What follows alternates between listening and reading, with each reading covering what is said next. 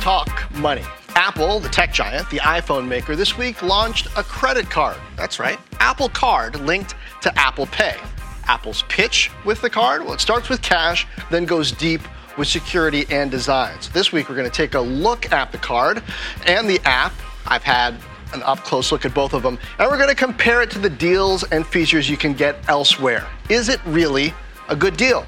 Welcome to Fort Knox, Rich Ideas and Powerful People. I am John Fort from CNBC at the NASDAQ market site overlooking Times Square. And with me this week, Sara Rathner from NerdWallet. That's a site that studies these kinds of things. Joining us a bit later, CNBC's Dierdre Bosa. Sara, thanks for being with me.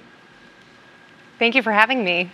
So what's your take on the Apple Card so far? Cash back, it's like 2% for most things if you're using Apple Pay. 3% if you're buying something from Apple, whether it's hardware, software, apps, whatever, 3% cash back on that. No annual fee. How good a deal is it?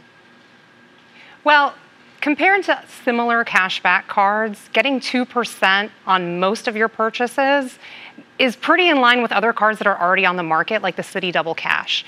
And if you happen to shop at a lot of retailers that don't accept Apple Pay, you're only going to get 1% cash back on all of your purchases, which is not as good as you can get with other cards. So it's always important to weigh the pluses and minuses of this card compared to the many other options that are already on the market. Yeah, so let's go some more on this whole cash issue, because I studied this a little bit heading into this, and there's the Discover It cashback or Chase Freedom for people who are like credit engineers who are looking for absolutely the most cash back. There are these cards that'll give you 5% cash back, but like on a rotating group of things, so you have to constantly sort of check and engineer. So, for example, I think on Chase Freedom, in the first 3 months of the year, it was gas stations, tolls, and drugstores. Then it was home improvement stores and grocery stores. And then now it's gas stations and streaming services. This is all on NerdWallet, by the way. You guys have this info. How big a thing is that?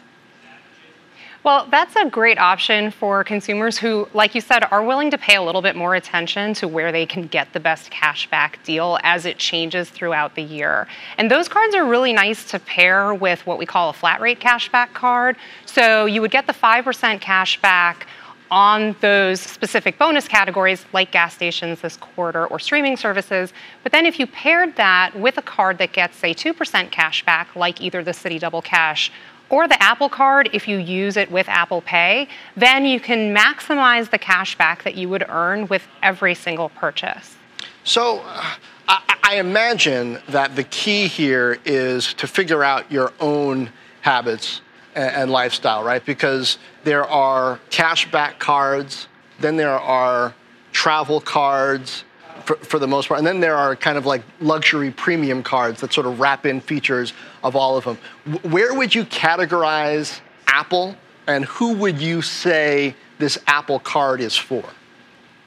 So the Apple Card falls into that cashback card category. So it's different from the travel rewards cards and the premium cards that you also see out there. And Apple is targeting a really broad audience of consumers with this card because it has no fees and it offers a range of APR that on the lower end is below average. They are hoping to attract basically anybody that wants cashback rewards in a somewhat simple program too. So are you going to get it?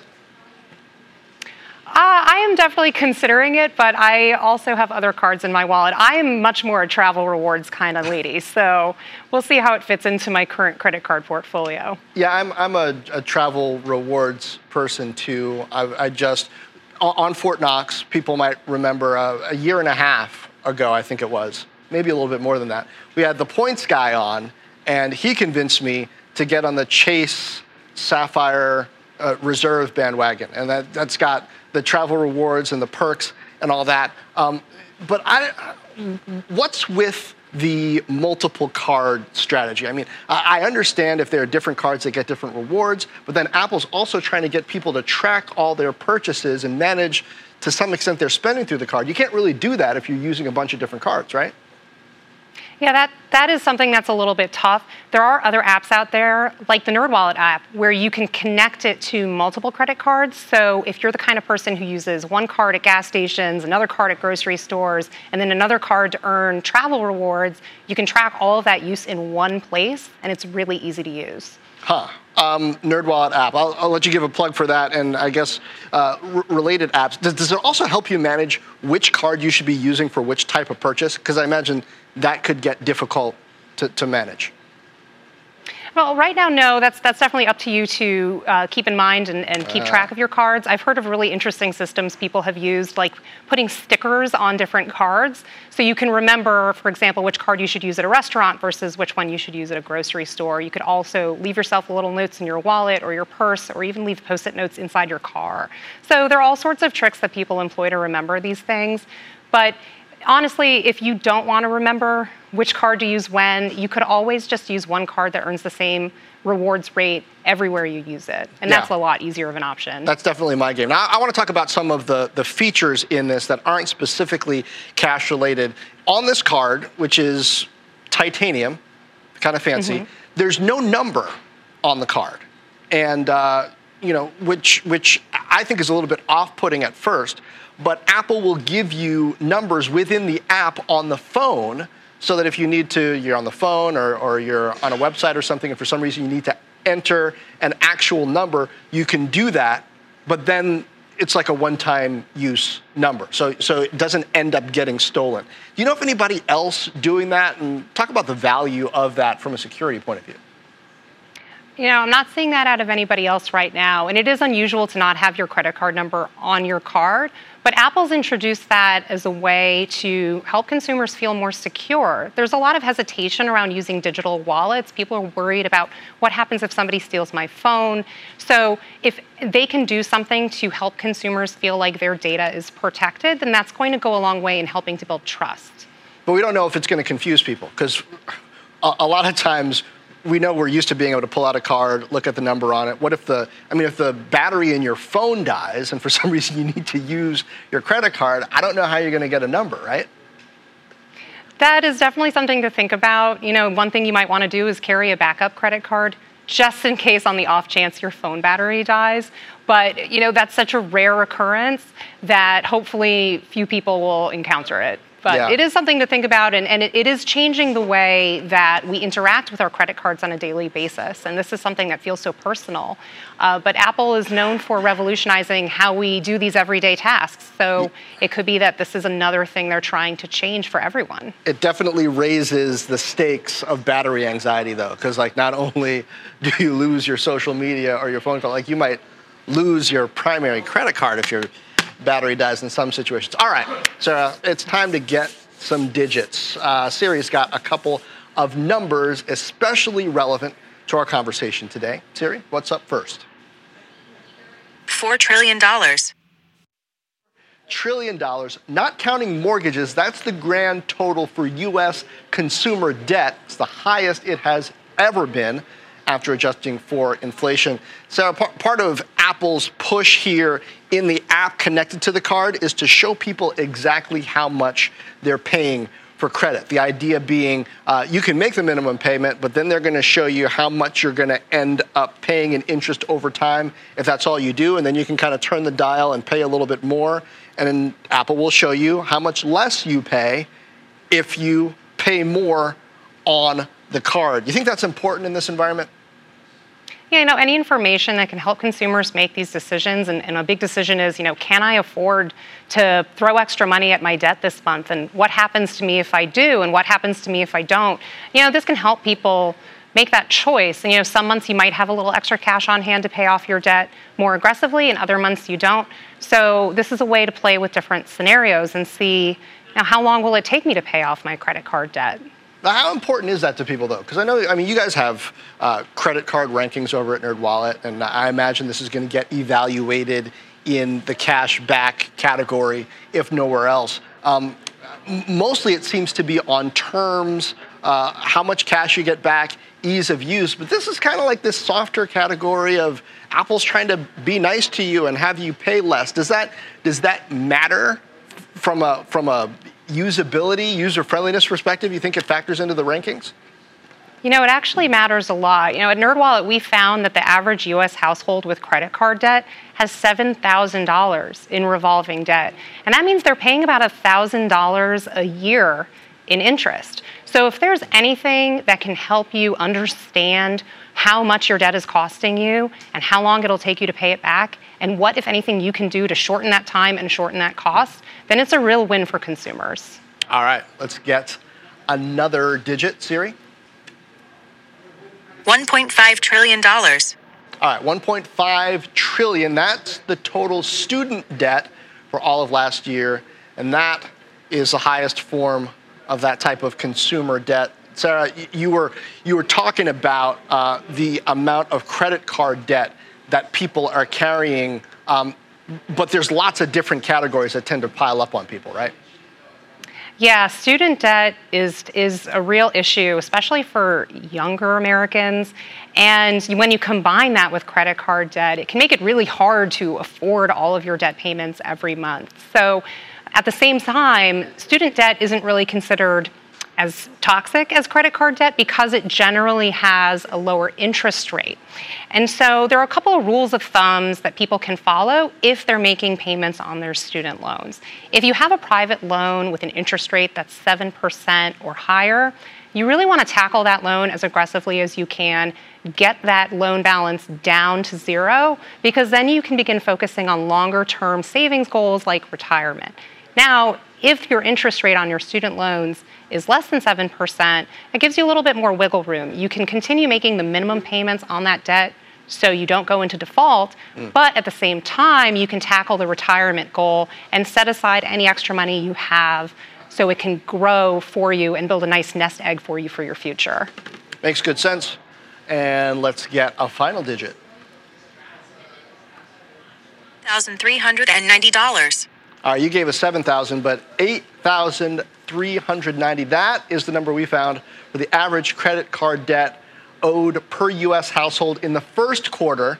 That's the first quarter of this year, up 9% for 2015. So as you said, this is getting worse. There are lots of different categories of credit cards. So bringing this back to the Apple Card specifically, it seems to, in a way, be targeting the middle, right, of the credit card user population. People who maybe are carrying a bit of a balance, people who perhaps don't travel a ton and then, aren't in the market for a travel rewards card specifically, really need that cash back, right? Yeah, the Apple Card provides an APR range, and what APR you're given when you apply for the card and get accepted for it can really depend on your personal financial situation. So things like your credit history and credit score, your income, and whether or not you already have any debt. And so consumers who already have an excellent credit score, low debt or no debt, they're in the best position to get that really competitive APR. Unfortunately, consumers who already have a lot of debt, maybe have lower income, they're not going to get that lower than average APR out of the Apple Card. So unfortunately, they're not going to get as much of a break as hopefully they would like to see. Okay, so this is rolling out slowly. The way Apple did this was they had people sign up for notification if they're interested, and then just starting this week, the first group of people kind of randomly got selected to get in and actually get the card. We'll send to them. You can activate it by just placing the card on your phone. Kind of an interesting system. You expect this to be big? You expect it to change the way other credit card companies offer rewards or do cash back? What do you think? Yeah, whenever a much hyped card enters the market, you can be sure that other credit card issuers are paying attention. And we can see everything from, other issuers nudging you to use your digital wallet or maybe even raising the baseline cashback level closer to 2%. Apple also designed a really simplistic titanium card. So if you opt into the physical card, you don't have that activation sticker on the card where you have to call somebody or go to a website to activate the card. You simply tap your phone to the envelope that the card comes in, which is really cool, actually. And if you've ever wrecked your manicure peeling that sticker off of a card, you can definitely appreciate that as a feature. Can't say that I have, but I appreciate how difficult that must be. Sara Rathner, thanks for joining me at Fort Knox. You can read Thank you for having me. the latest from Sara on NerdWallet.com. Don't forget to follow her on Twitter at Sara K. Rathner. All right, I want to bring in CNBC's own Dierdre Bosa now. Dierdre spoke with the Visa CEO earlier on Squawk Alley. I did as well, and of course, Al has been a guest on Fort Knox as well, so go back through the archives. You can see how he ended up at Visa, hear his take on things. Dierdre, asked him about the Apple Card itself, and he was more fulsome in his praise and anticipation of it, I would almost say, than I expected, saying, hey, they're a big, interesting company, and kind of welcome to the market. Let's see what they do. Yeah, I thought it was really interesting. He said, basically, this is a co-brand, and we have lots of co-brands, and there's lots of these that exist. But this Apple Card, really has the ability to be a game changer, exactly sort of what you asked him, John. And you're right, it did feel like he played that down a little bit.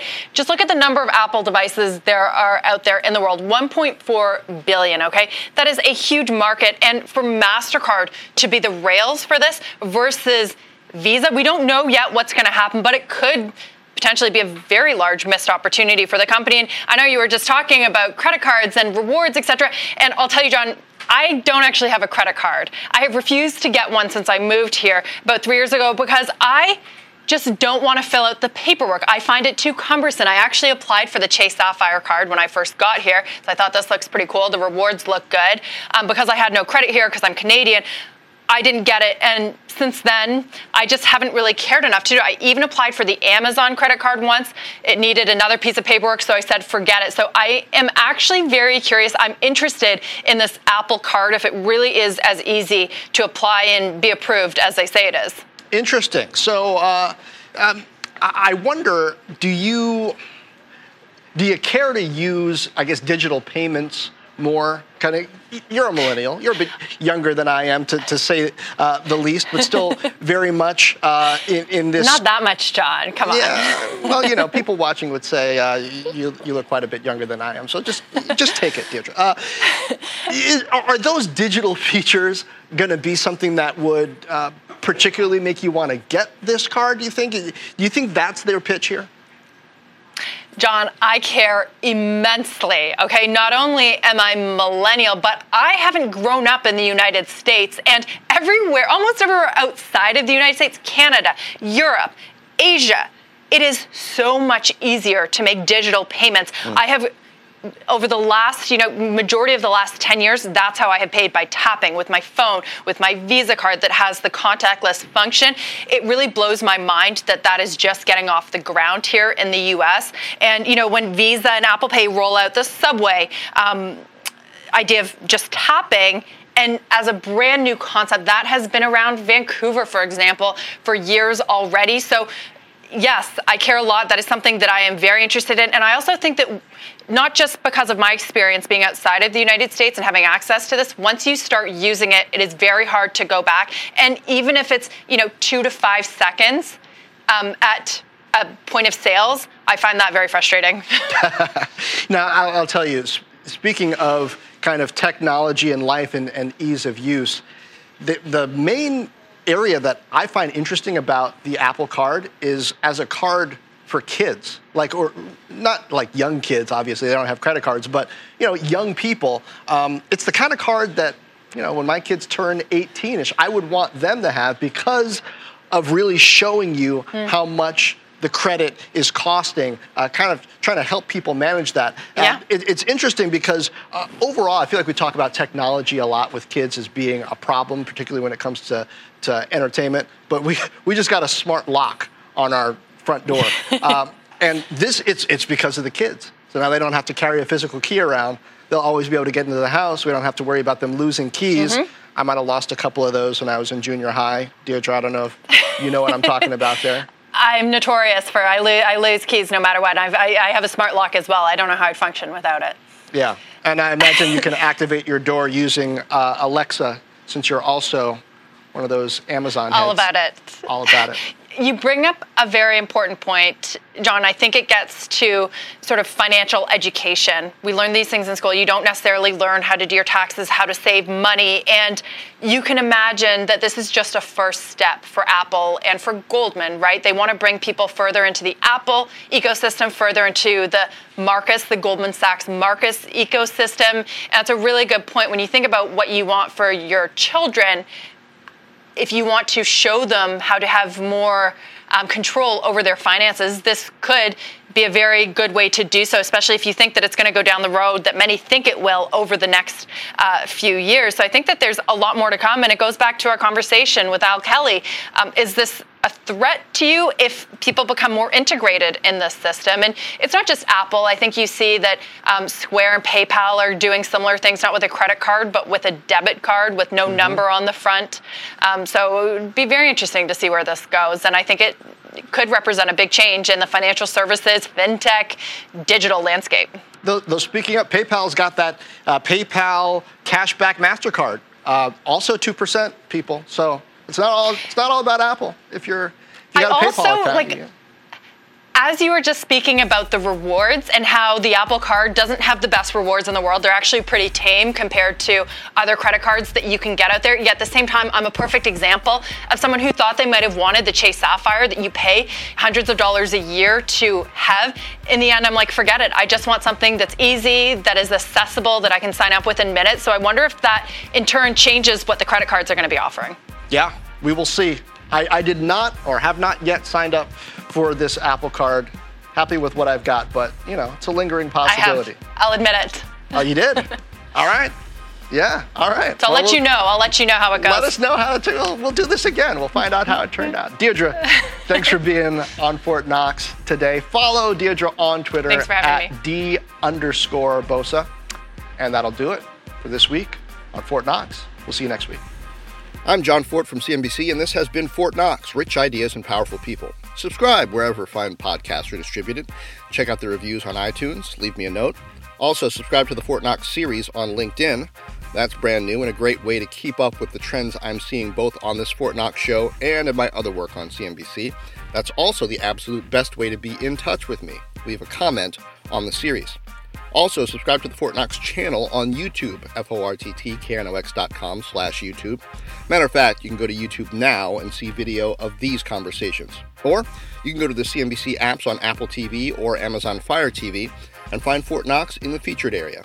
Meanwhile, share this, tell a friend, drop me a note on LinkedIn, Facebook, Twitter, YouTube, or FortKnox.com.